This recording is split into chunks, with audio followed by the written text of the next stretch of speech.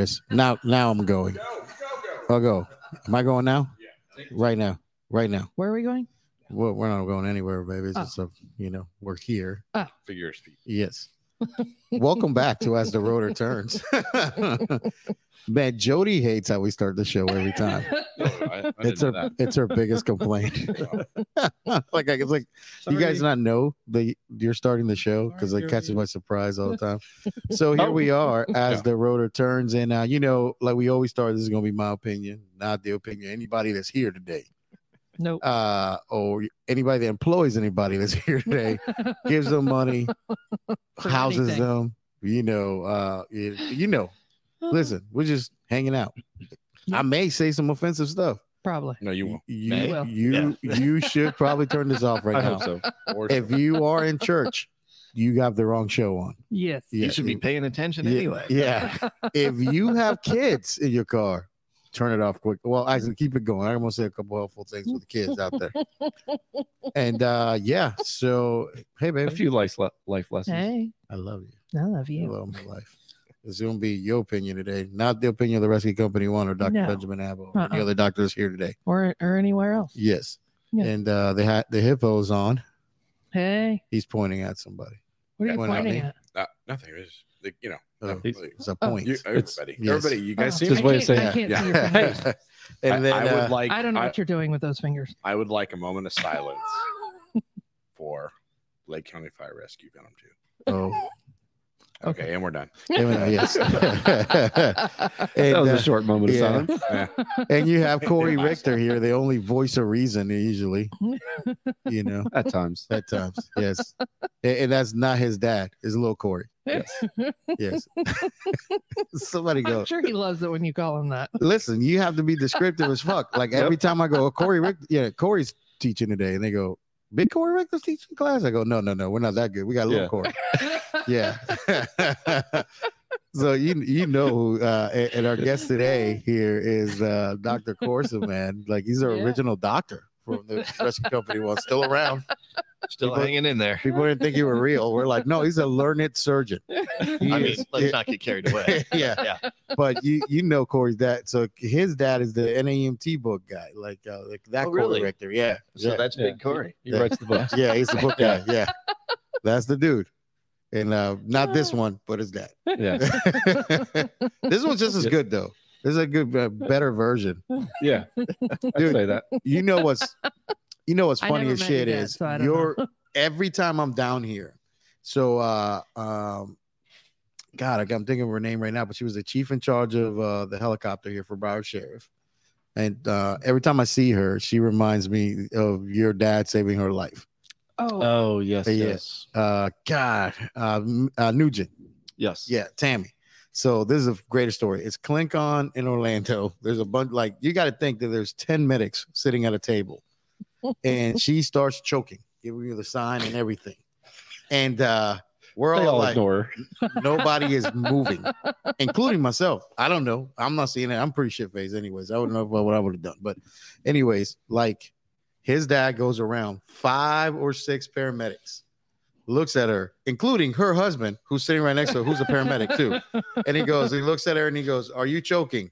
Like it's perfect, like video. Textbook. Annie, are you okay? Goes, Can you cough? Can you talk? She's doing the thing, and he goes, "Okay." Grabs her, goes around, and just and just we're like, "Holy shit!" She was really choking.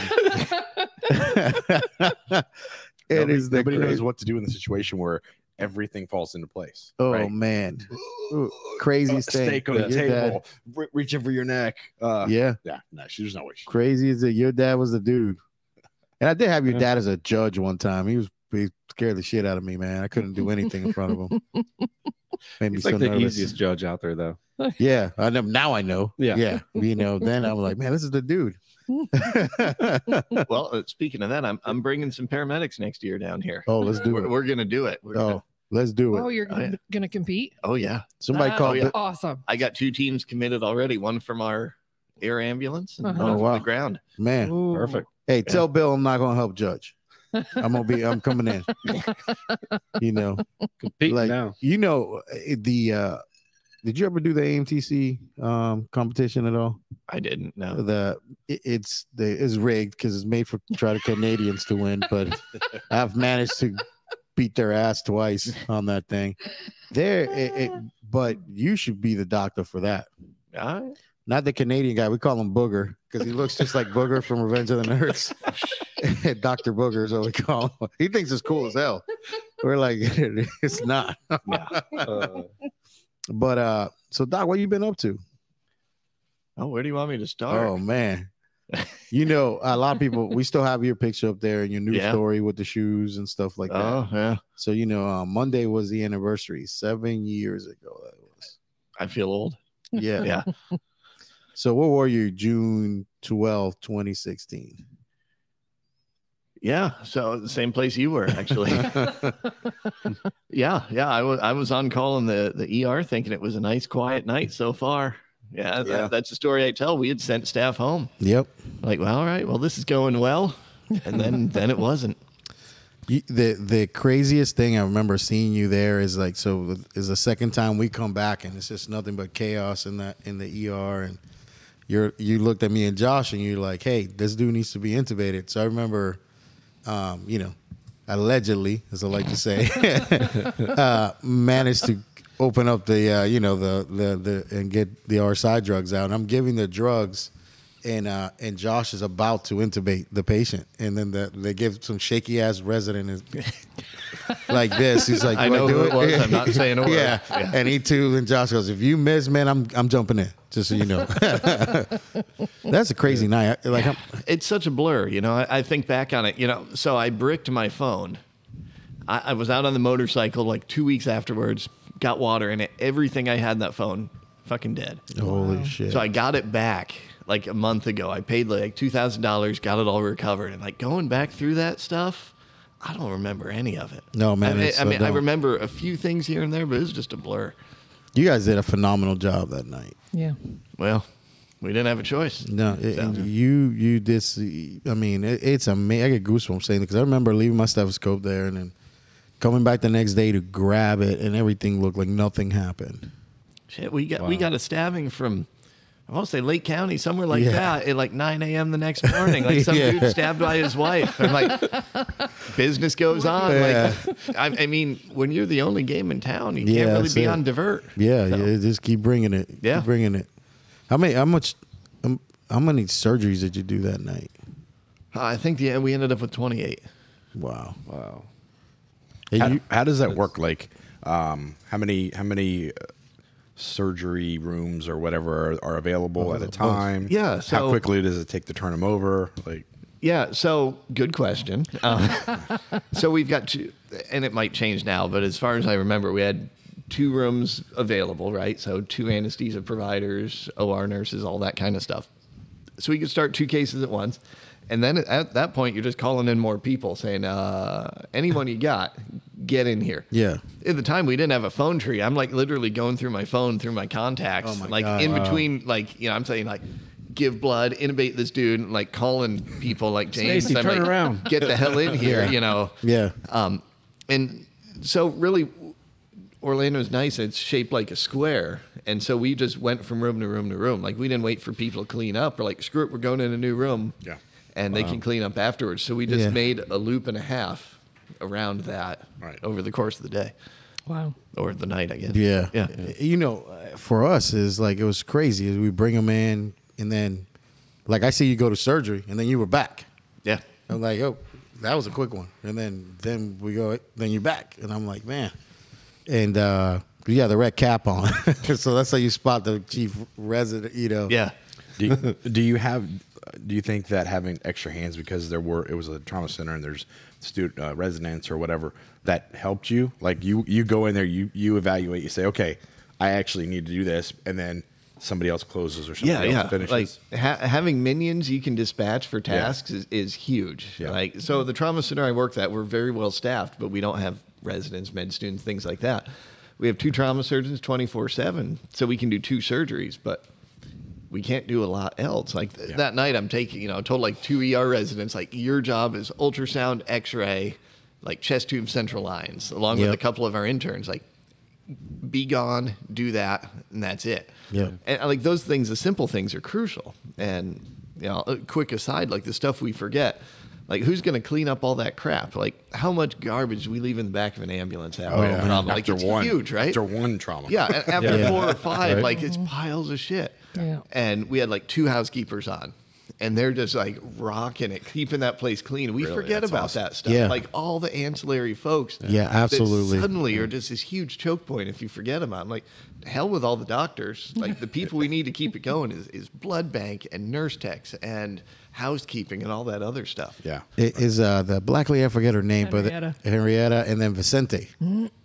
That dude Vicente was there. I love that. He just retired. That dude. Oh yeah, I was gonna say I think he retired recently. Vicente would tell me the weather every time I saw him. Like he's like, it bumpy out there. Ain't it? I got something for you. It's kind of related. You ready for this? Yes.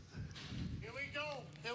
Oh yeah. Right? God rest his soul, man. Yeah, I've still got that from that. So, backstory: we had this chaplain. Like Yep. he loved trauma. He just loved it. Like big black guy, greatest human being in the world. He was. We would get a trauma, and they would hit the ambulance bay, and he would go in there, and he'd just yell, "Here we go! Here we go! Here we go! Here we go!" And one day, I'm like, "Dog, I'm leaving in a couple months." I'm like, "Can you do this into my phone? I want this as my ringtone." Yeah. Yes. That's And so Dude, I to just this got day, like goosebumps. everyone at work, that's their ringtone. Yeah. Oh, He's that's like, awesome. here we go, here we go, here we go. And the funniest thing with him is one day I actually picked up an ER shift.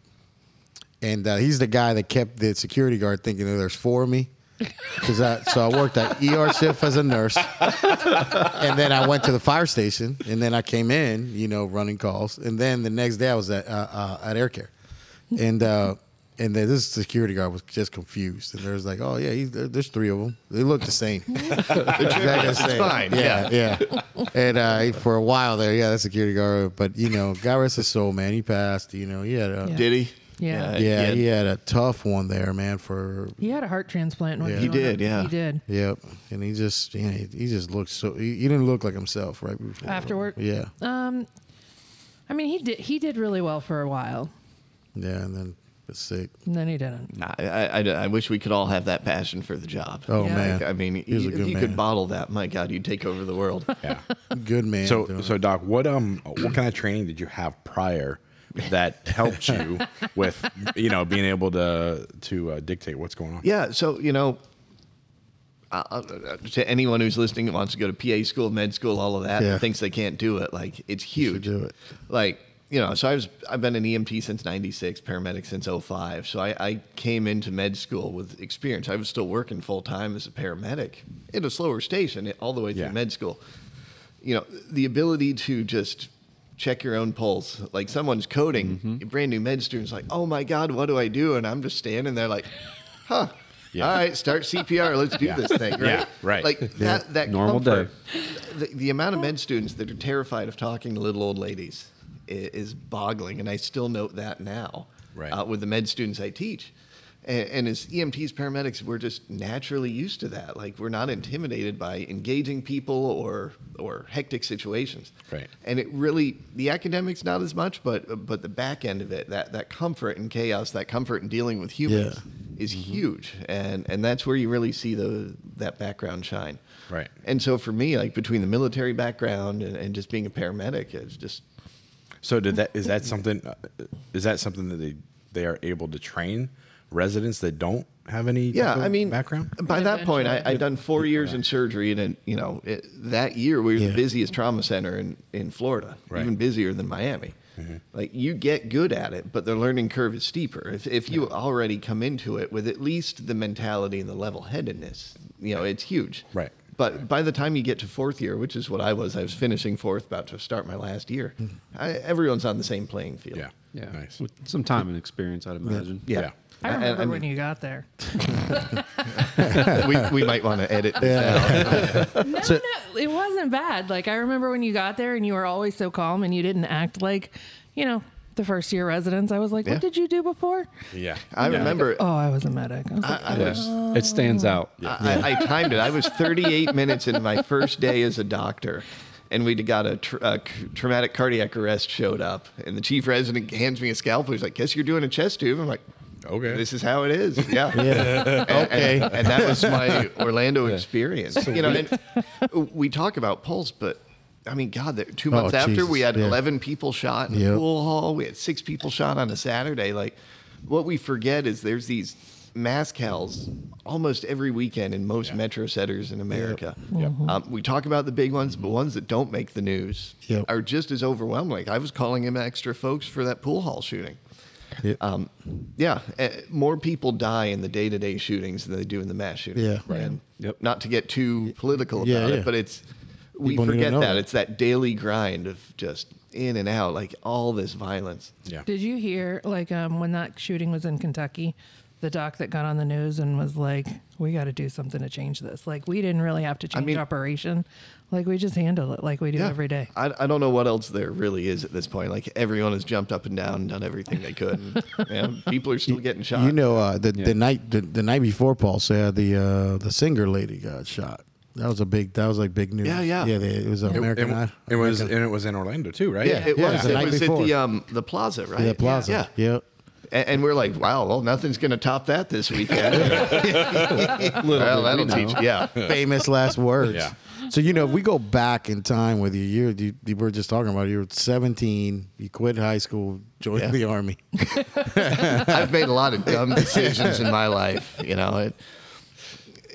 So you're 11 Bravo when you joined the Army, or what was No, it? I've been a medic throughout. Okay, Yeah, I was cool. back then a 91 Bravo. And, Wow. I got my EMT in high school, and then it's like, well, I like this. It's a natural extension of it. Yep. So I did that in the Army, enlisted.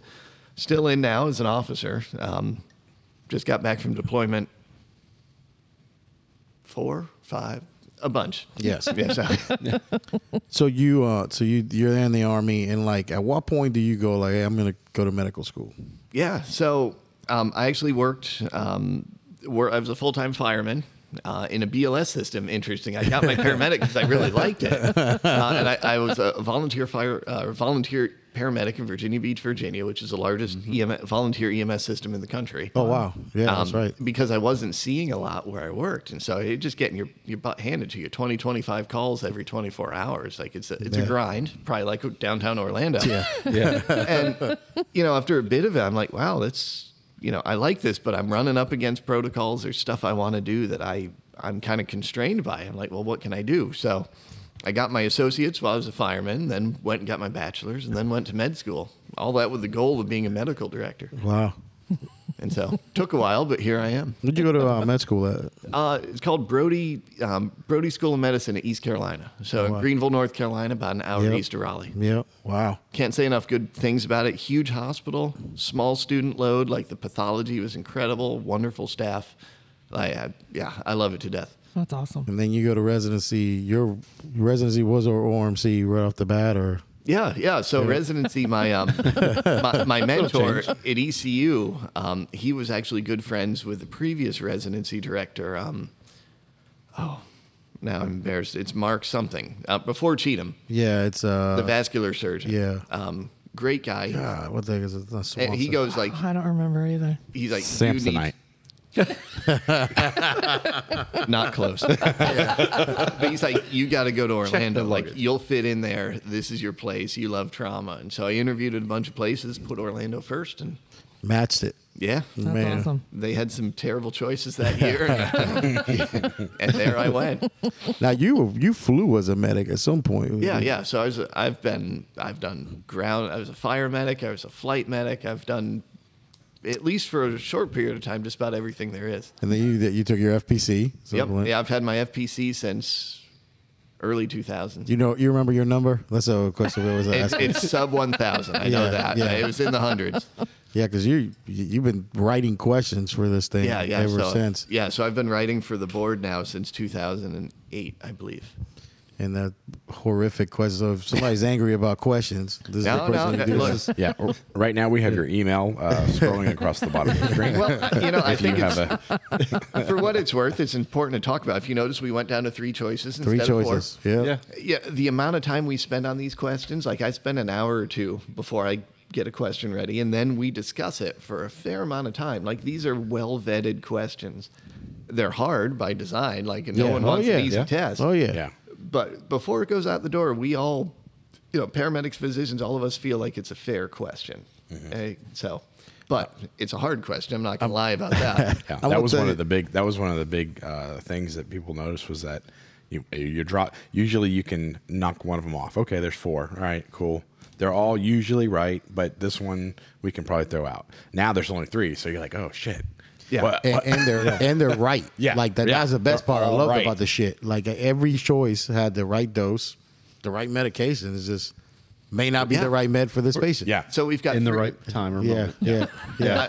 I'm pretty sure I can share this. I'll research and get back to you. Yeah, that's fine. So we may have to edit this. That's out. fine. We have 3 different types of questions we write, right? Basically from how many logical leaps you have to get, right? Yep. With the hardest being, if this, then I would do that, and then I would do this. Yep. Like how, and we want it to be this multi-level reasoning. Like a patient's not going to say, my SpO2 is 90 and I have COPD. What do I do? No, it's going to be they present with this and you gave them this and now it's this. What's your next plan? So we want to encourage that critical thinking throughout. Yeah. Right. Man, I tell you, like, so I do, so we teach the class and then we have the proctor come in, which is Dave Bump, who's which he's also one of the item writers. Yep. Yeah. Which I don't think Dave could pass the test. Like, I tell him all the time. I said, listen. I mean, like you, I take the test every 4 years. So Dave, I sit right in front of Dave every time I take it, and I look at him every time I see the question. I'm like, this is a good one. That's a good one. Dude, he was standing behind me. Thank God, like Trish showed up and distracted him for a while. But like he's standing right behind me, like looking at the X-ray, and he looked at me and he shook his head. He's like, that's a hard one. Yeah.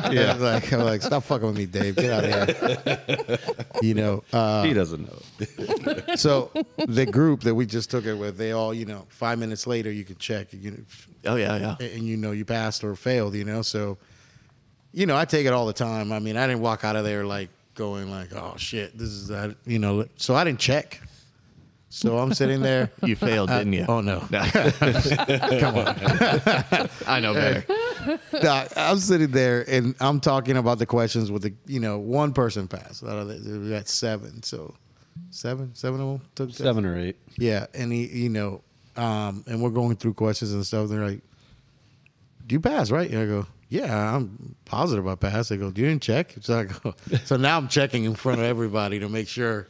Yeah, pass. But it's definitely come a long way. Yeah. We put a lot of time into it. Yeah, you can tell, man. It's still listen. I take all of the CFRN, all the nursing exams, and I'm like, I don't think I've taken the last 2 nursing exams sober.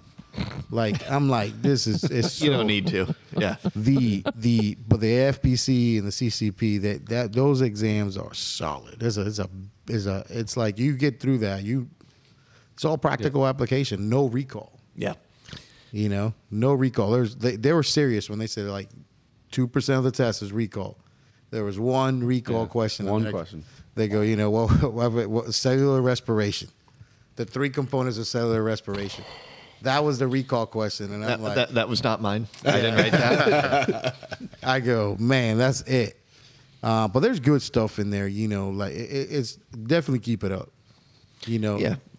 I tell chiefs all the time when they hire us to come in, and I go, sir, I got a better shot of giving you Navy SEALs than I do giving you FBCs. Because unless they put the work in, they're not going to get through the test.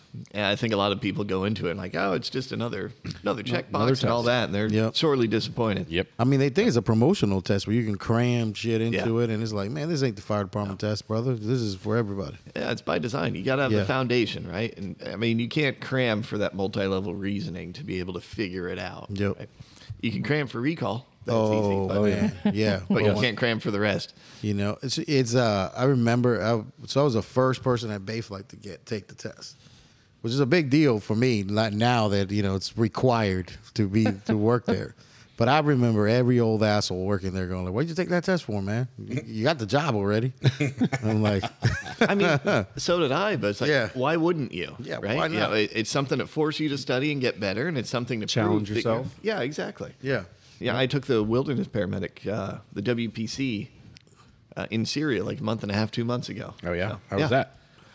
We've got some work to do. Yeah. Now, is that something that's available for everybody, the or you questions took are it good. because you're It's vetting available it? now. Yes, available now. Yeah, we just finished the beta testing. We've got, the FPC, the CCP, they're very mature. Been it for years. We've got hundreds of questions to choose from. The WPC is very new.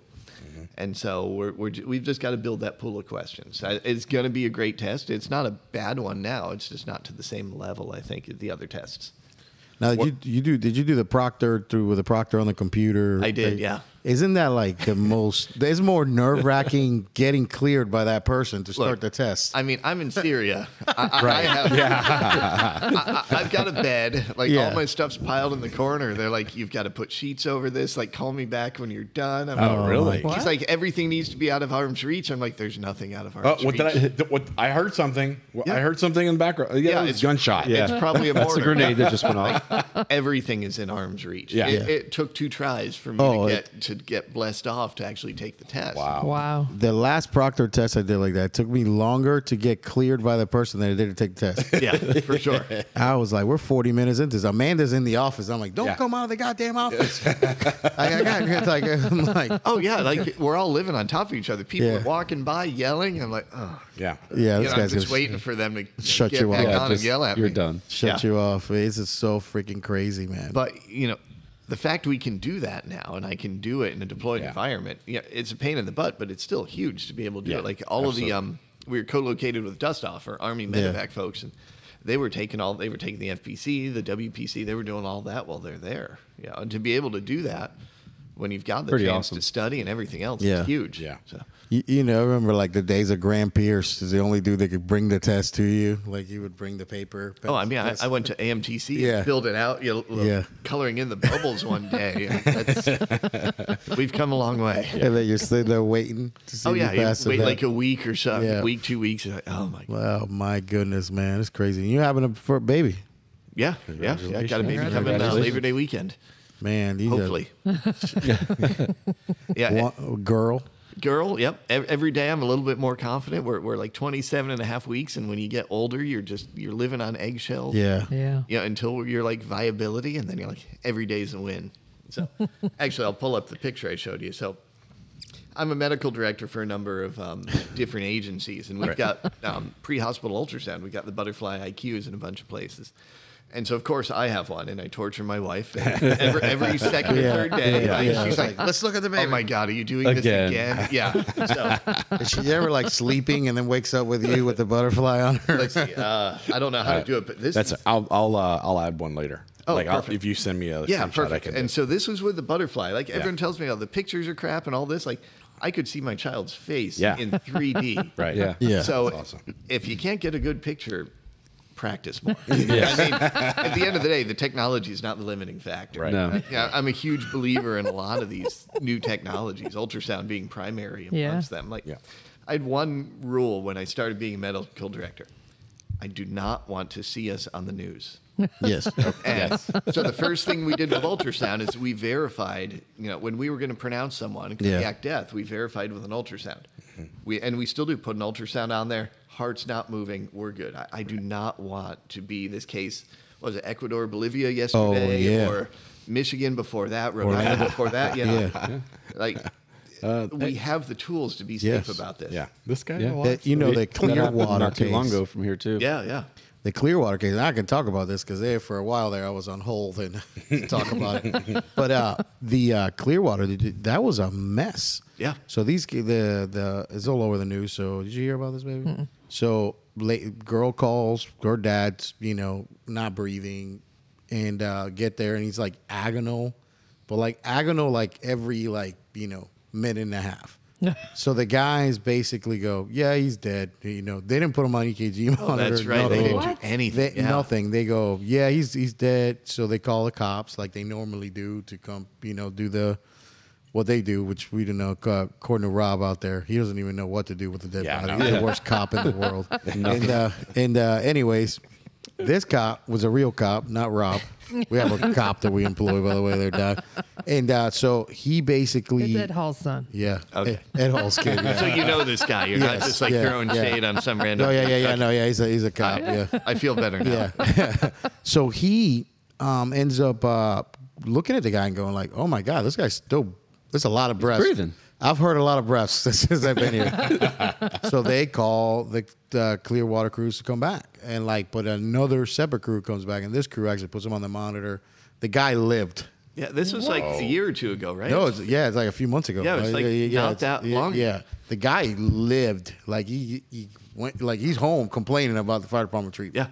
Yeah. Wow. Like, Did he have no brain damage? nothing. Wow. It's a tough challenge. Like, what do you do with these patients? You've been working them 45 minutes. They still have good end tidal. Like, well, shit. I struggle with that as a medical director. Like, when do you pull the plug on it? And this ultrasound adds one more Another data tool. point. Like, yeah, I mean, if the heart's not moving, I don't care what your CO2 is. Like, this is at 45 minutes non-survivable. And so, yeah. So what, as a medical director, what do you think is easier for you? Is it easier for you to defend and called for backup. I'm pulling up for hand. Go ahead. Go ahead. Somebody for doing something or not doing something? Well, so I'm a trauma surgeon by training, Yeah. right? So all of our errors are errors of commission. Yes. We never have errors of omission. Like, that is the unforgivable sin. Yeah. And it's the same in the military. I was always taught, by the battalion commander in Orlando, in the absence of orders, attack. Like, Yeah. do something, right? Like, don't Yeah. just stand there. Yeah. And I'll defend my medics no matter what. Yeah. Like, at the end of the day, we're a family. We can argue within, but it's a united front. Yeah. And I will always go to bat with whatever it is.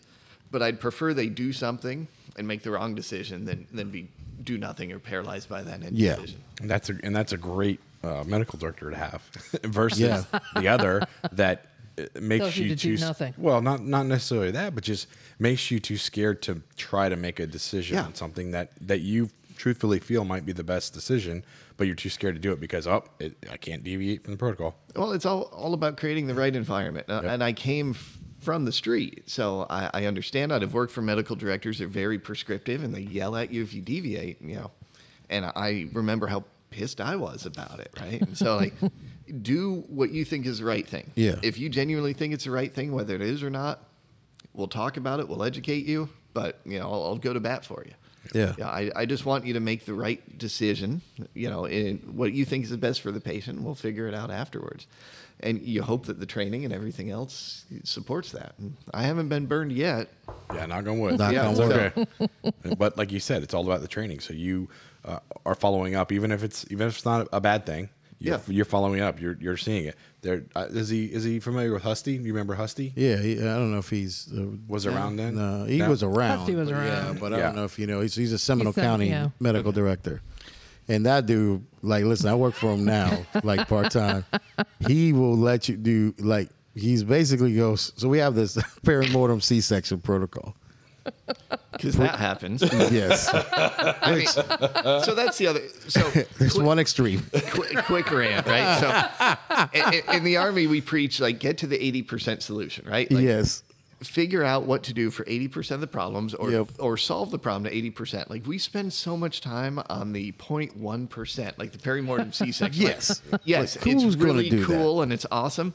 How about we get better CHF protocols that include IV nitroglycerin? yes. How about we do these Yeah. things that focus Yeah. on the bread and butter stuff? Yeah. So he basically goes. So I've asked him. I'm like, Doc. So, man, why are you so confident that we could do this? Like, he goes, right here. If I'm staring at anybody here, everybody that's opened up a deer in the field, raise your hand. So like 20 Everybody. people. I go, Yeah. I'll shut the fuck up, sir. That's what I'm saying.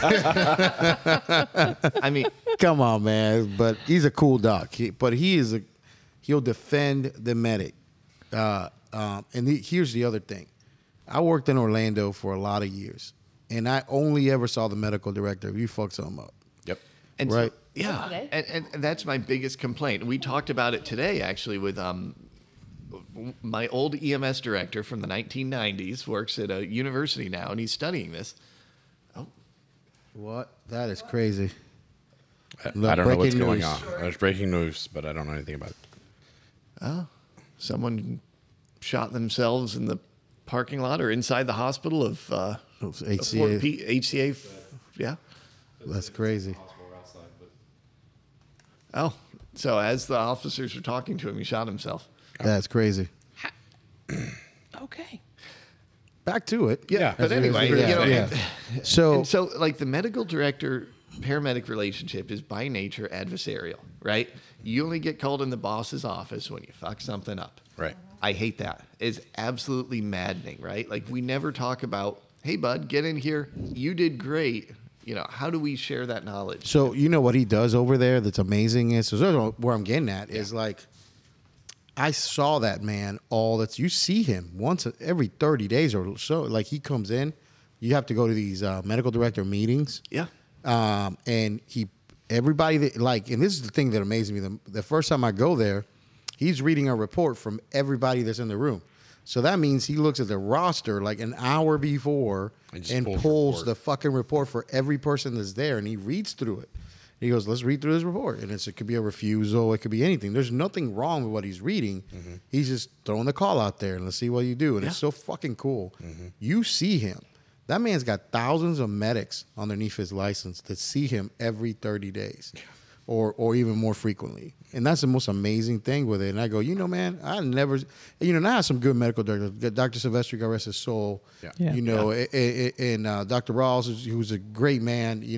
I've had a lot of good docs, but man, I never really saw them till man, you fucked some shit up. Well, I agree. My entire career, I met the medical director once. He's like, congratulations, you're a medic in the city, and you never saw him again. At least you got that. When I got hired to Orlando, Dr. Duplass was dead.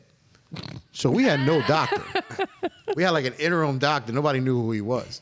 So you had a medic that would check you off, and then he was like, good job.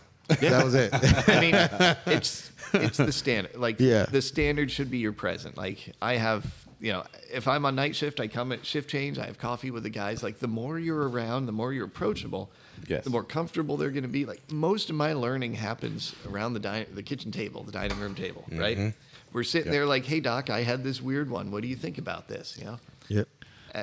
We do a terrible job. Like if you don't love your guys and love hanging out at the firehouse, the EMS station, like why are you doing it? Yeah, I don't get it, man. And it's is it money for some people? I don't think nobody's making bank as a medical director. No. Except for the dude you talked about a little bit ago. That guy's robbing banks. One person we know. I don't know how that dude does it, but yeah. I don't know. So the way I do run review is, I pick interesting cases, good, bad, and different. Yeah. I put the case out there, let whatever medic run it, narrate it, right? We get to the what would you do? People tell I want to make it interactive. So what would you guys ask? What questions? What would your interventions be? And then they say, all right, give me 5 things it could be, right? And so I want to encourage, and we should all be encouraging that differential. Like it's easy to just be like, oh, it's CHF and we're done, right? Like, yes, sir. Give me more, get deeper. Right. And once we get the 5, we do the grand reveal, who was right, and all that. And so we go through every case that way. Me and Corey were just talking about that. Talking about that earlier. Yeah, there's a conference, the EMS Educator Conference coming up national. Yeah.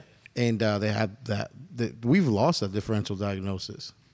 Yeah, we're terrible at it. Yeah. And so I've made a whole graphic with like I stole it from, there's like the International High Five Society. I stole it from them. I put a little caduceus on it and said, what could it be? And we are like, and I hold them accountable. Like every report, like give me at least 3 things it could be. I don't want it to just be, it was this, without putting thought into it. Like we're paid for our brains. We're not paid for our skills. Now, do your system link up with the hospital so that they can get the outcomes automatically? We're linking on that. Okay. Right now, I'm the link. Gotcha. Like I give them the follow up if they have questions or any follow up they want. I just hunt it down. Yeah, we recently started using the ESO. A lot of people are starting to use that, and as the hospitals come online with it, it's automatic. It's right there, and it's pretty cool to be like, okay, I thought it was this, and then to be able to look through it and say, oh, well, I was. What's close. funny is when you look at all these report writing systems, it's really the same system, just with a different name on it, which is Golden Hour. They got sold years ago. You remember if you flew in the early 2000s, you knew what Golden Hour was. We were EMS charts. I don't know if they're still around. That's what we have. Yeah, it's EMS charts still. That's the other big one. Yep. I'd appeal to the docs out there, but if they're listening to this, they're probably already ahead of the curve. But, it's... Yeah. True. Yeah, I mean, people want that follow-up. Like, I get a bad trauma, I'm texting the medics, even if they're not in my county, or following up the next morning. Like, this is what they had. Like, you don't get better without that follow-up, finding out what it is. Exactly. It's like I just think that the medical director should be a paramedic. At some point, they should have been a paramedic, and if they're not, they need to feel what that feels like. And it's just like you're getting a lot of these doctors. It's just a way for them to get an attending job somewhere or something like that. Make some extra money on the side. And they don't have a clue of what it is to be in the back of an ambulance, to make decisions, and to feel to feel in the bathroom. Yeah. All the uncontrolled environments. Yeah. I mean, that operational piece is huge. Like when I roll out a new medication, a new intervention, like it's a conversation. Like, can we afford it? How is this gonna work in the back of an ambulance? Like, heads up CPR, right? We saw the presentation today. It's coming. It's gonna be the standard of care in a couple of years if this research is impactful as it is. Yeah. How do we operationalize that? I see in your report here you worked cardiac arrest, but it took you 10 minutes to start compressions. Why is that? Well, if you read in my report here, it says that we were in a single wide trailer in a porterhouse, and there was a very small path before, and they were stuck behind the toilet. But they stop at that number. Like you didn't meet the metric. Yeah, exactly. So, they start raging on it. Exactly. Like, guys, there's other circumstances. So there is a today. So we meet with Bill, and Bill just came. So these gentlemen we're buying the school from. Yeah. And we meet with him. He's a local chief here. So they had their local chief meeting today with all the medical directors for the area. And they came out of that meeting really upset. He was upset, man. So there's we're not going to mention them because you don't want people feeling bad about it. So but the place locally that their medical director took all their advanced airway stuff off, bunch of different ALS drugs off, and like just protocols written for the lowest common denominator. That doctor's words, not mine. And basically, we're being successful right now. Because, I'm like, it's the same thing as places. I wrote the best. There was a $200 prize of the city of Orlando for the whole city for the person that wrote the best safety slogan. And I wrote this thing, and I pictured it. Nobody moves, nobody gets hurt. That's my safety slogan. And that's what this doctor's doing. Yeah, it can be interpreted a lot of different ways. Yeah, I'm like, listen, man, like you can't dumb down the system for the dumbest dude you have. No, you got to bring those folks up, or you have culture change through attrition. Yeah. You know how you lose, like I was saying, the police are, I make fun of them a lot because of Rob, but. I mean. Yeah. But they do a lot of things that are smart to create growth in their environment and their stuff, and just by, you know what? Sometimes you miss calls because we don't have enough officers. Yeah. Mm-hmm. Right? So they can't go to that call because we don't have enough people. If we're always just trying to do the best we can with what we got, well, we're never going to fucking grow, man. We're never going to grow. Yeah. Like we have to be uncomfortable and show the need. You need paramedics. Yeah. People want to be challenged. And I struggled with this when I first started. You have people that are in a stagnant system. Their protocols are greater than 10 years old. Mm-hmm. The outcomes are crappy because they're lazy because of their protocols. They're not motivated. They don't want to get better. Yeah. Like, it's amazing if you just start challenging people and just raising that bar, how soon they'll start chasing that bar and exceeding it. Now, Seattle, Washington area is like one of the birthplaces of EMS, right? So it's like one of those. Yeah. The Medic One system is still around, and it's still one of those things that people are pretty proud of. But is it progressive, or is it? You're gonna get me in trouble. Yeah. Or is it still stagnant, resting on their laurels? You can be honest. Here's the thing. Like we did a disclaimer before. So not the opinion. Of anybody. The system I came from. Yeah.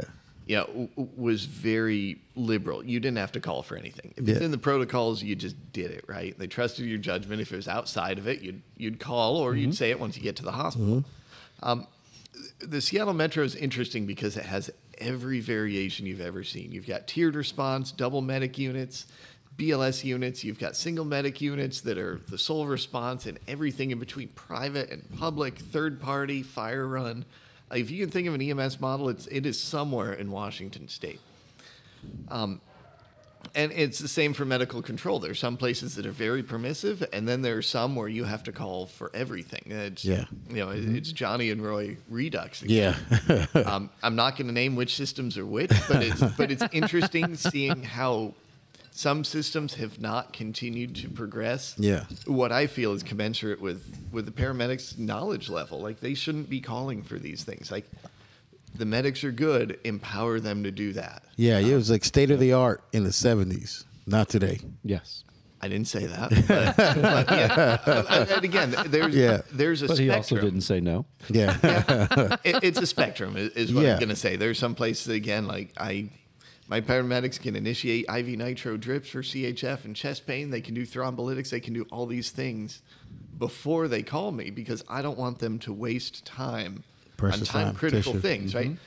They call me after, like, this is what I did. I'm like, sounds great. Appreciate the call, right? But I don't want them to spend the time trying to call me when they should be doing things that are actually taking care of the patients. Yeah.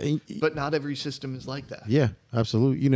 We help litigate a lot of cases here, so we do a lot of case reviews and stuff.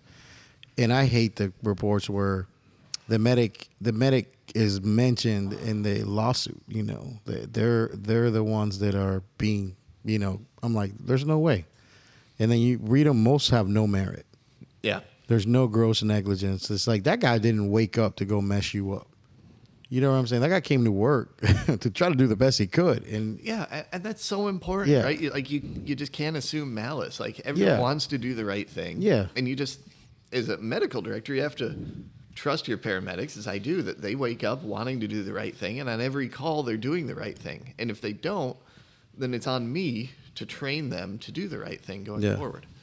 What is the mental health over there? How are the medics holding up after the COVID and all that stuff? And it's just rainy as hell over there where you at anyways all the time too. So it's sad. You're sad. Yeah, I mean, it's no different than everywhere else. We're tired. Everyone's tired. We can't fill our positions. We've got staffing issues, and so in my county, there's two different thought processes. Some of them do a lot of mandatories to keep the units on the streets, and another agency says, no, we're taking care. We're going to drop units rather than mandatory people. Yeah. Yeah. I don't want to say take care of their people because I think both departments trying to do want the best to take they care can. of their people, and they both come to it with the best intentions. It's just two different approaches. But we're no different. I've got a cabin on the other side of Washington. Rural Washington, we can't hire EMTs with a gun to our head.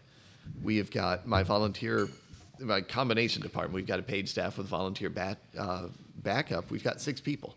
We are the largest district and the largest county in the state. We can't fill our full-time positions. We can't fill our part-time positions.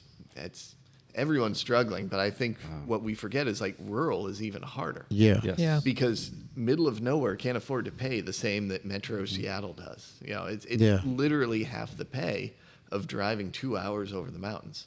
Yeah, for your job. You know what I'm saying? Yeah. And so we have a lot of people that live on the east side where it's cheap to live, cost of living is affordable. They drive over the mountains, go work in Seattle for a day or two, come back over the mountains again.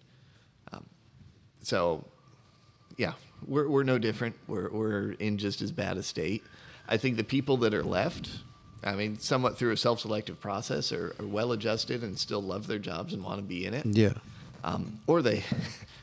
The nihilist in me says, or they have nowhere else to go. But, the people that are still here are in good shape, but we're tired collectively. We need more staffing. We need more schools. In Washington, we've got four paramedic schools for the whole state. What? We've got Seattle Medic 1, which does, and they all do a great job. I'm not saying they don't. Seattle Medic 1, Tacoma, Bellingham, and Ellensburg. 4? And we put out maybe between all of them, maybe 100 medics a year. Wow. Yeah. And so we're pushing for thing. more schools. But in King County, Seattle, you have to train at their school. You could be a medic with 20 years experience. You have to go through their school to work in that county. So you go through a whole year in paramedic school to work there. Correct. Wow. But, they can fill their positions, but, the rest of us, we're struggling. We need, and I'm not convinced if we even had the schools, we'd have the students right now. Yeah, I don't think it seems like there is a misconception. There ain't a lot of people going to school to begin No, with. and that's No. just it. We can have all these open spots. We can do all the things we want. That doesn't mean people are suddenly going to want to do public service. It's no different with fire. It's no different with law enforcement. Like, my God, I remember when I applied to be a fireman, there were hundreds of people for like 2 or 3 jobs. Oh yeah. Oh yeah. Nowadays, you those can days are walk gone. on. Yeah. Yeah. Yep. Yeah. You can you breathe? Yes. All right. Welcome. Congratulations, you're a firefighter Yeah. in Seattle. I mean, the list is so much shorter than it used to be. It's funny you say that because it's coming from this conference this week. Like every place was like manpower shortage, this and that, and it's like I'm like, man, where did the people go? Like it's like the COVID took spam, toilet paper, and people for jobs.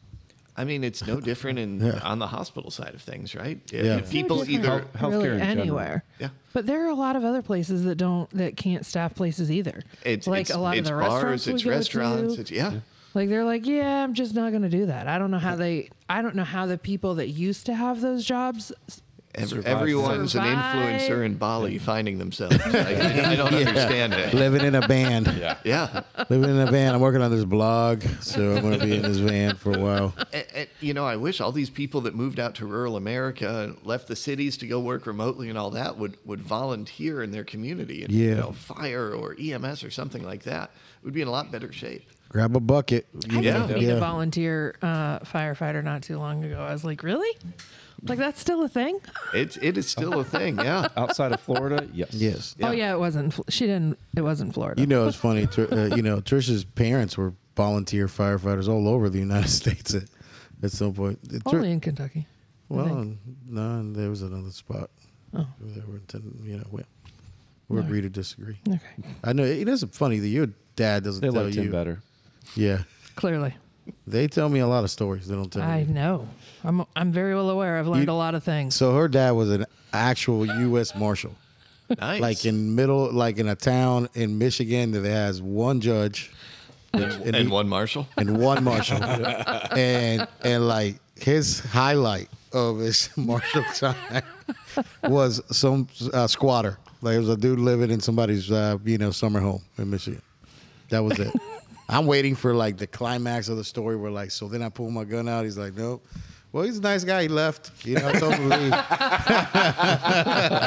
I mean, they're still Texas Rangers. Oh yeah, I There's know. a couple hundred of them, and not many, but That is, but man, it's just crazy. How the hell did you end up over there though? Anyways, in Washington, so it's like, so I was at Fort Lewis when Yeah. I was in the Army out there. Okay. And we were busy, didn't get a chance to do a lot Yeah. of things I wanted to do, and so it's one of the places I really want to end up back out there. I love the mountains. I do a lot of mountaineering, a lot in the glaciers and climbing and all that. And this was a chance to do all that. And so I've actually been over there at Fort Lewis. One of my friends, her husband was stationed there, and I went to visit. nice. I love it. It's a beautiful post. It's beautiful. I couldn't be happier. A lot of opportunities I wouldn't get elsewhere. I do mountain search and rescue, helicopter-based stuff. Yep. I'm on the SWAT team. We work with DEA, FBI, all these other things. So, I kind of just carved out a niche. And yeah, you're out Here there I am. doing the thing. yeah, And then you're the medical director for a tiny company out of Orlando. That's kicking some ass everywhere. there's that thing too. Yeah. It's funny. Like Jason's video, there was at the conference. People like one video has got like this cadaver lab, and then there's an air medical video, and then Jason swimming in a river. It's like it's great. What do you guys do? Well, Yeah. yes. Everything. All the things. Yes. So this is the first time I've tried to actually put like props out, so get people's attention. Yeah. And 90% of them come over and go like, "How much is the helmet?" Like, Oh, no. Are you guys giving this away? Yeah, no, they were gonna buy it. They were ready to buy it. like, Like, no, it's- that's the NAR booth. It's Yeah. the next aisle over. Yeah. Yeah, dude, it's It was funny. Yeah, hilarious. I love the fact you put the props out. I was waiting for you to say that because I'm like, people gonna think you selling some shit. yeah, they did. I mean, One dude wanted the knife from the vest. Oh, I bet he did. Yeah. Oh, yes. maybe you're onto something here, right? Hey, that's what I said. Next time we'll do like a raffle or something. You got to put in your information. Man, we ain't selling no vests. You know how hard it is Not to get sell the it. things? No. No, it's a raffle. We're not gonna sell it. Raffle the vest. We're not going to actually give it away either. Right? Yeah. Well, I mean, Yeah. How What about they we don't raffle know. a picture of you? what they don't know. Like you on a bearskin You rug, didn't win. looking like Sorry. Burt Reynolds. You know, just there. You know, pose Oh, in yeah. there. Conference I thought was good. You know, Yeah. we did pretty good. Like actually closed a big ass deal that I can't tell anybody about 'cause the contract right now. But I'm about to throw a midget. That was that good. Where are you going to find the midget? We found him. Yeah. Okay. Yeah. Enough money. volunteering. Enough money. You find them. And for my governor out there, we know that is illegal here in the state of Florida. Throwing midgets is illegal in Florida. Yeah. We'll have to go off the You coast can't for that do one. this yet. I think so- he's focused on other things. Yeah, so it'll be international waters. A little distracted right now. Yeah. So you cannot prosecute me We'll throwing be like somebody. magicians. We'll distract them. Yeah. Something else. Yeah. So you talked about the surgical or the cadaver lab. What do Yeah. you do as far as So- cadaver skills? So basically, we took all the skills that like are in that scope of practice for the flight paramedic, flight nurse, that advanced Yeah. like physician level protocols, and we looked at the things that like, man, you can't simulate this. So some of those things are like even down to like the special operator protocols, where like that traumatic amputation, Yeah. for like the USAR medics and stuff like that. So we figured out that if we buy a bust of a human body, which by the way, getting a license to do it. It's tough. Crazy. Yeah. Yeah. Like they gave me one of those. Not gave me. I had to buy the shit out of it, but it's they gave me one. But so escharotomies, is Okay. a big one. Yeah. Tons and tons of airways. And I say, what do you think, Corey? Like every student's intubating that. A handful of times. Yeah. So Yeah, we if try not to more. limit at 30 people in that tissue, and we don't reuse it. So when we're done with that class, we are done with it. Like we use it. And we've gone and we've started to go even further now. Trish has been able to open the chest and she gets the heart out. She dissects the heart. We look at the lungs. Like there's a lot that goes into it because we don't want to waste that person's gift. No, for You sure. know? Yeah. So it's We look at really like cool. the esophagus and all the things. Nice, nice. Yeah. It's really So- cool. But in my opinion. finger thoracotomies, chest tubes. About the only thing we're really limited on is pericardiocentesis because it's just so frozen. You know. Well, and if you can't do ultrasounds Can't because they ultrasound drain all of the fluid out, and I mean, I'll be honest with you. Just my personal opinion on pericardiocentesis is it has limited utility. Like, yeah, absolutely. I have opened up a lot of tamponades in my life. I have yet to see one where the blood gushes everywhere. You know what I find? Jello. Yeah. You know, Like clotted. that blood is clotted. yeah. And like putting a needle in there Yeah. and not gonna trying to do get, yeah, it's You're not gonna get just not anything? going to work. Like, Yeah. You should be focused on other things, which ideally would be whole blood, yeah. resuscitation, all the other There things. you go. that Giving it volume. 80% that you're talking about. Yep. Yeah. Yeah. Now I know where that feel- volume question came out of on the test right there. It probably did. I mean, Increased preload. It's in our ground paramedic protocol in Washington State. I don't do it. Most of us don't because it's such a low frequency, high consequence task. Yes, sir. And are you really going to know in the heat of the moment if it's tamponade versus pneumothorax? Probably not. I'd rather you do dual finger thoracostomies, get resuscitation going, all that before you start blindly stabbing a needle at the Yep. heart. Yeah. Right. Just my 2 cents. Yeah, no, your 2 cents is worth a lot because this is what we absolutely. try to tell people. When Yeah. in class, there's things you're going to see in here that we're gonna go over because it's on this list. Yeah. but it's not necessarily the best approach, and I think we do a good job going. Before we got here, we did this, and this, and now we're doing this. You know what I'm saying? Yeah. The thing that I found on this last test, that the landmarks for escharotomies was on there.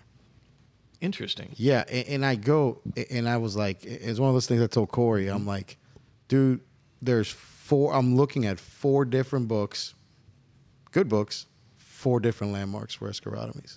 It's not that it's I don't know what the test answer is. Yeah. It's like anterior axillary Yeah. line right across the bottom of the ribs.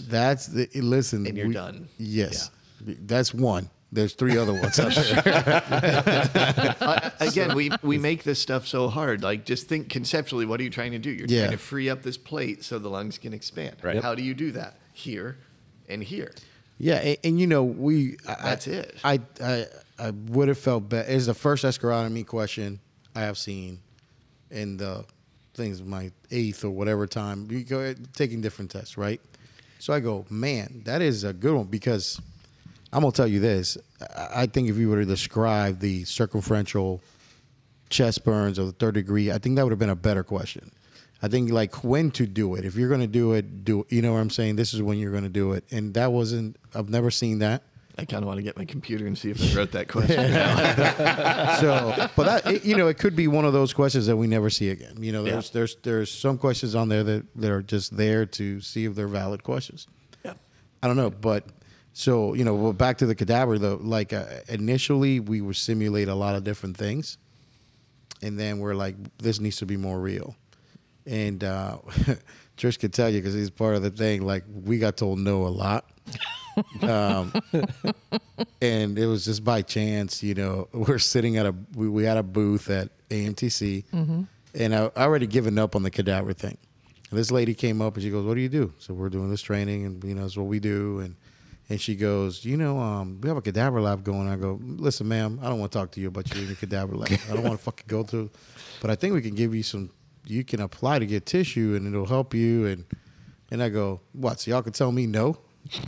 That lady was so confident that I was going to get approved that she got us to do the paperwork that day. That afternoon, they approved us. Oh, Yeah. hell yeah. We ordered one that day. Yeah, I'm like, can I bring it home with me on the plane? Like that type of thing. And she's like, no, we'll get you one. The best part is the first cadaver we ever used, Josh has to go pick it up. And Josh is like, I'm preparing him for all the things, like, hey, man, they're going to give, and he goes, dude, there's a guy named Enrique in the back of a building that gave me this body. And I'm like, did you go to the right place? You know what I mean? It was that crazy. And now, like, they send it by mail. So, like, now Oh, yeah, you can't pick it up anymore. Wait, yeah, what? yeah, it gets mailed to your house. It ships to you. Not to the house, but Not to the to the office. house. Yeah. They mail it, and the dude shows up in a van, like Yeah. with like a DHS van, like Yeah. And he's like, Hey, I got this body-sized box for you. Yeah. Yeah, no idea. No it's idea. so I'm pretty fun. sure he does. Oh, it says human tissue all over it. I mean, I'm sure it says. You know, it's wild.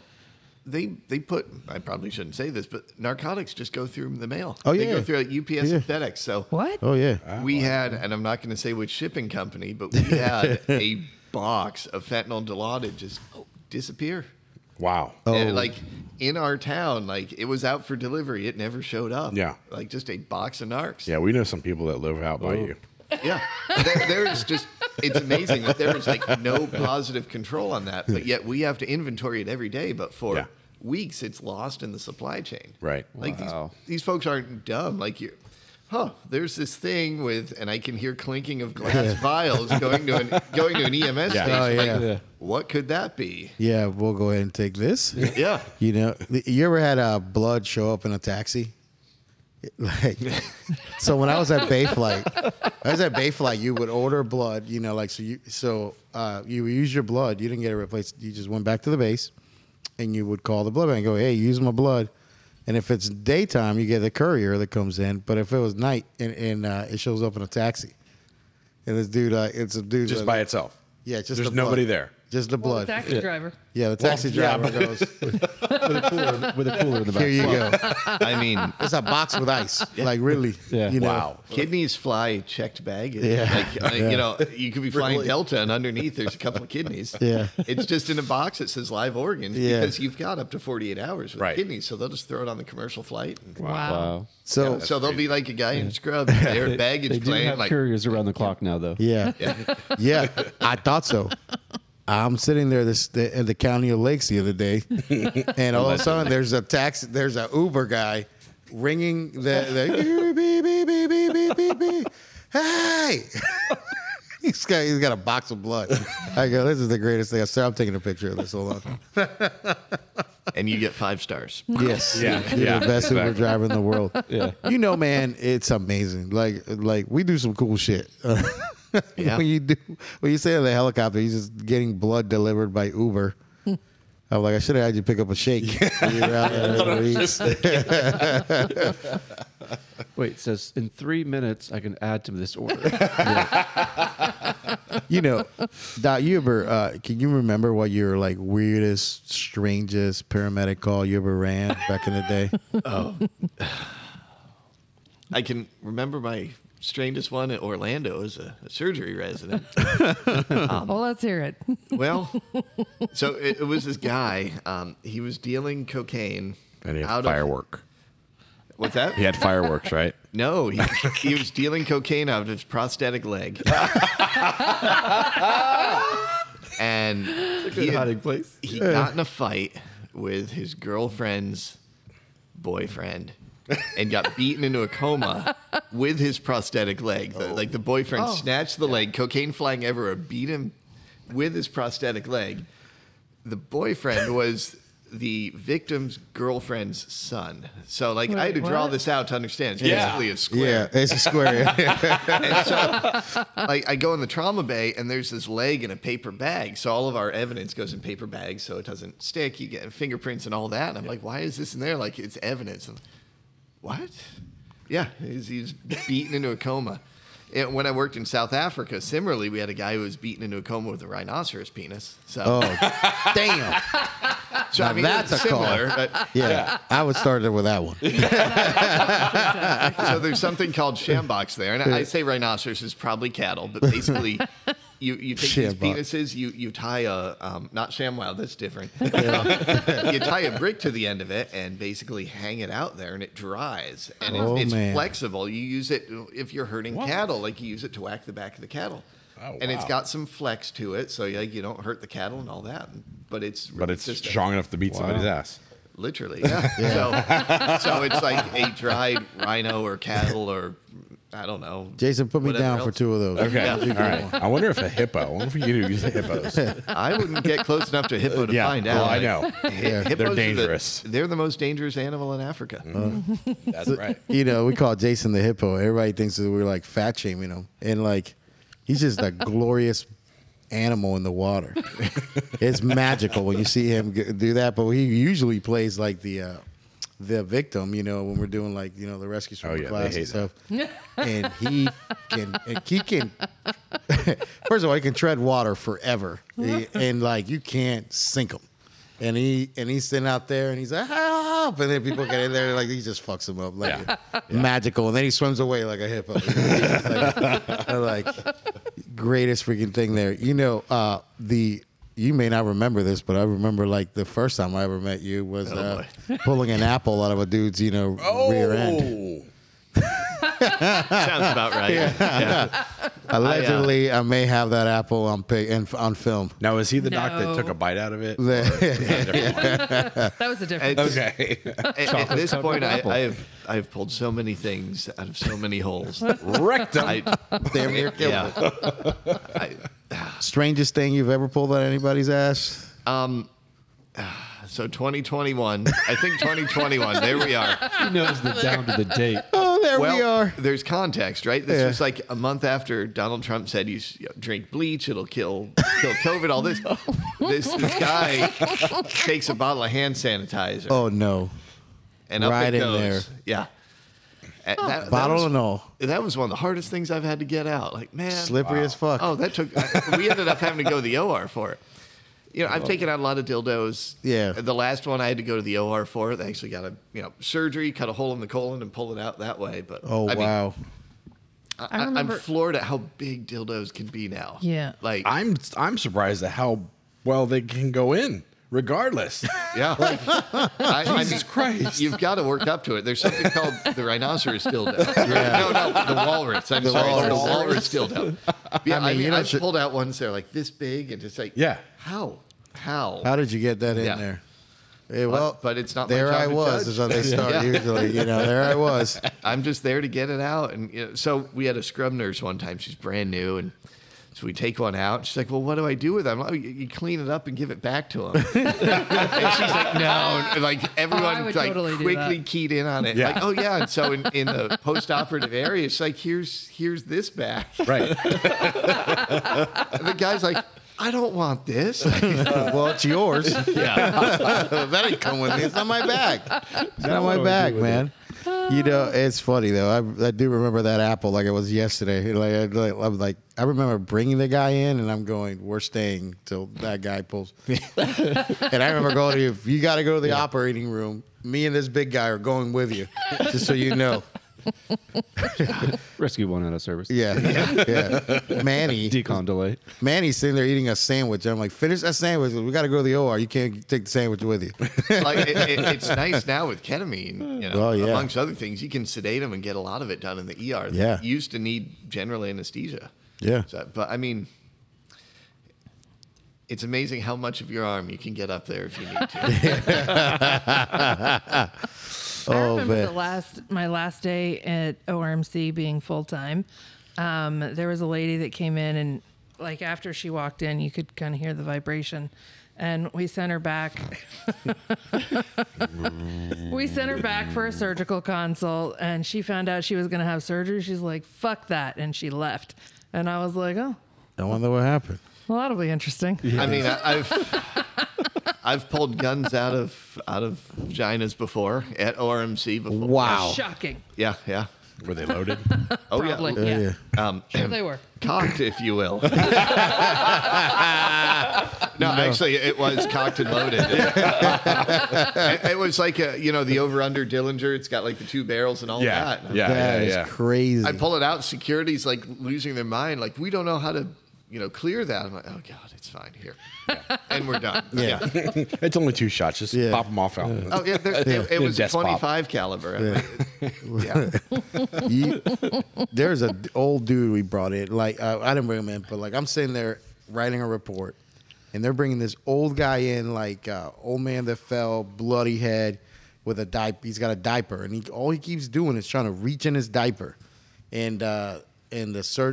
Smith cuts his diaper off, and there's a fucking hand cannon sitting in there. Oh my God. I mean, This old man, that's what he was trying to reach for the whole time. Like he's trying to reach for not to sling poo at you, but to put a couple in. so I mean, it is a good point. Like, do your physical exams. Yeah. Oh yeah. Like all of these things should have been caught in Yeah. the field. I mean, I remember we had that got 3 or 4 people shot at the Florida Mall.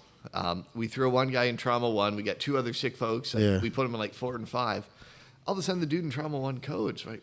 What in the hell? Right? He was shot through and through the wrist. What no one picked up on is when the shooting started, he did this. Oh. And if you looked man. right here, he had a hole right through his heart. There it is. And so he lived for like 5-10 minutes, ignored, Yeah. and dead right there. Like, Damn. So I mean, all this stuff, like, Got to put your save hands. yourself. Like, there's nothing that says, this guy. Yeah. He could have been demented. He could have been agitated. He pulls that out and he shoots you in the back of the Oh bus. yeah. Like, Yeah. That's it. I'm not saying like dig in the diapers, but by the same time, like we should be doing pat downs. Having said that, I work with SWAT and there are law enforcement officers on a regular basis that miss things too. Oh, We can all do better. Yeah. Yeah. Absolutely. We do this thing in class called the bird box. And it's like everybody's one of those things that they love doing. But if we take their sight away and then we put $1 and change on them, and their whole thing is to find, All the change. all the change, palpating it, just because a lot of times you try to assess with your eyes. Reality is you need to be feeling this shit, and seeing what's in there and stuff like that, So insane though, like we got like all the stuff that we missed, like that same type of call you were just describing. I remember the dude that came in with the best sling I've ever seen any paramedic put on a shot arm, but didn't right through the chest. Yeah. Oh. Crazy. Anyways, Jason's probably ready to kick us off. I can. Yeah, he's good. So I do have one more question. I have a scenario for you. Oh, So there you you hear there's a trauma alert coming. Start CPR. Okay. No, I'm kidding. Not to that point yet. Blood Don't- pressure don't- after you started CPR. Don't do CPR in trauma. Do not do CPR in trauma. Okay. So there you are in the ER, and they have a trauma alert coming in. They come in, and you're told that the person was holding a firework against his chest. Time. yeah, absolutely. Stop it. Jason, Just we're litigating this case right now. You can't bring this up. let him answer. right, I'm So sorry. we've had this trauma case that Jason can never. I never let him finish it. And there it is. I always want to know. you know, And he just- what can happen. I also want to know. Trish is dying to know what the conclusion of the case is, but we'll get to it when we have more time. We'll tell. Yeah. We'll get to it, you know. Doc, you know, last words, you know, for the people out there, you know. What do you have for your last message? EMS is fantastic. I honestly wish I'd never left being a firefighter paramedic. It's fantastic. Push your medical directors to get better protocols, be more engaged, ask them for things, but your responsibility to be ready to do that. Get the training, be ready to do it. Very nice. That's awesome. Absolutely. Yeah. Corey, what you got, man?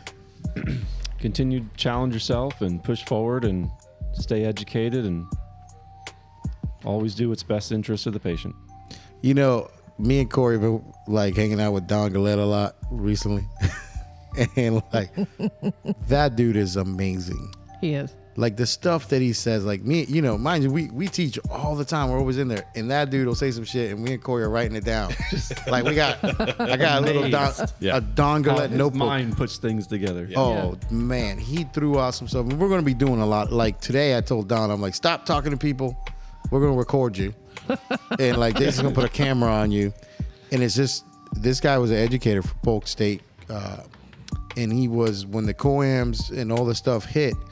He was so important that this is the only time COAMs has let a person with a 2-year degree be a program director, because the stuff that he was doing was so amazing. And like you saw it the day that day that guy showed up, like there was the chief of like big EMS chief of that department retiring was in this guy's first paramedic class. And then if you go in the back of these ambulances, he didn't work there at Highlands County. He just taught a bunch of the medics. The way he would give them this dosage calc sheet, that is like photocopied and put on in the back all their trucks. all their trucks. Yeah. Nice. It is so cool, and like he's such a humble dude, and it's been cool, man, having him being around. Like, and you know, I've learned so much the last few weeks having him around. So I just needed to make sure that we said something nice about him, because he thinks that I don't like him when I don't pick up his call. But you know, the reality is, man, I'm just busy as hell. So that's why I don't talk to nobody on the phone. But you know, so I love you, Don. What you got, Hippo? Nothing. Appreciate you coming out, Doc. We really Thanks for appreciate having it. me. It's awesome being able to talk to somebody else. Well, Yeah. Thanks, Jason. I filled the check the box. I Random can feel that stranger. slot. Perfect. Yeah, strange dude. I love it. I love it. Dang. That's all I got. He can't say shit. Oh my God, I love you so much, Hippo. What you got, baby? I think that people should, write in or message us with some of the strangest things they've pulled out of people's asses. Okay. Because I think it'd be funny. We could have a swap meet. I love you so much. Trish said she's working you could tell when Trish is bored out of her fucking mind working like triage or something like back in the day. So she sends me a picture of like this it looks like a couple semen. I don't know what you're talking about. That never happened. He said, it looked like a couple semen. And I go, what the fuck is it? She goes, oh, this dude, he said he came in with belly pain. I asked him to give me a sample. And he gave her a sample. Oh, I'm like, that's ridiculous. That kind of shit happen all the time. Oh, man. All the time like that. I love this job. Like I've never worked a day in my whole adult life because, like whether I was nursing or the fire department or flying or being in the back, man, I've had a good time. Like the only real job I had was stripping. Like that shit was hard. Like you had to work out. Well, I've seen you. You got to work for that. Yeah. You had to work out and like, look glistening when you were doing this stuff and, put your own outfits together. Yeah, I'll steal it from the cops. It's the front row ticket to the greatest show on earth. Yes. It really is. Yeah. Do you remember the dude that came in that drank dog urine? Allegedly. Yes. And he was like, well, it's okay because it's an inside dog and it's my neighbor's dog. We need to stop. Oh, and we're done. She brings this up. Here's the thing. Well, why was he drinking the neighbor's dog urine? Oh, I didn't ask him that. Yes, I did. Or did you? Well, I wasn't the one that triaged them. I was sitting in the other seat, and I was like, I bet you can't do this without laughing. And on that note, we'll finish this story at a later date with the firework one. So, bye, everybody.